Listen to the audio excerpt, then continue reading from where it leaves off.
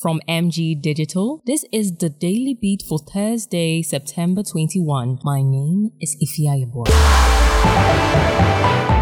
The Democracy Hub Group's organizers have refuted the claim made by the Ghana Police Service that an application had been filed to limit their ability to demonstrate. They said that they had not received any such application in writing and expressed displeasure with the police's actions. They declared that they will go ahead with the scheduled Occupy Julobi House picket despite their suspicion of partisan motivations. They pleaded with the public to disregard the police statement. The minority in parliament is demanding an immediate stop to the government's intention of using the 10 oil field as collateral for a $431 million loan from Litasco. They argue that this move is illegal and are worried that the loan agreement requires the 10 oil field to produce a minimum of 3.8 million barrels of crude oil annually for Litasco.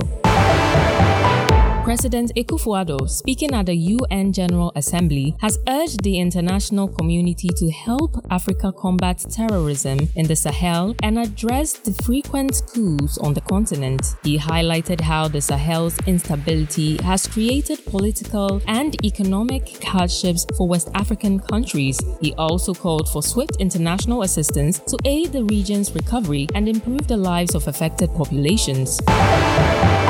Ghana's economy grew by 3.2% in the second quarter of 2023, a slight slowdown from the 3.5% in the same period in 2022. The services sector led with 6.3% growth, driven by trade, transport, and information. Agriculture grew by 6% due to increased production of cocoa, maize, and cassava. However, the industry sector contracted by 1.9%, primarily due to a significant 11.7% contraction in the construction subsector, the largest drop in 5 years.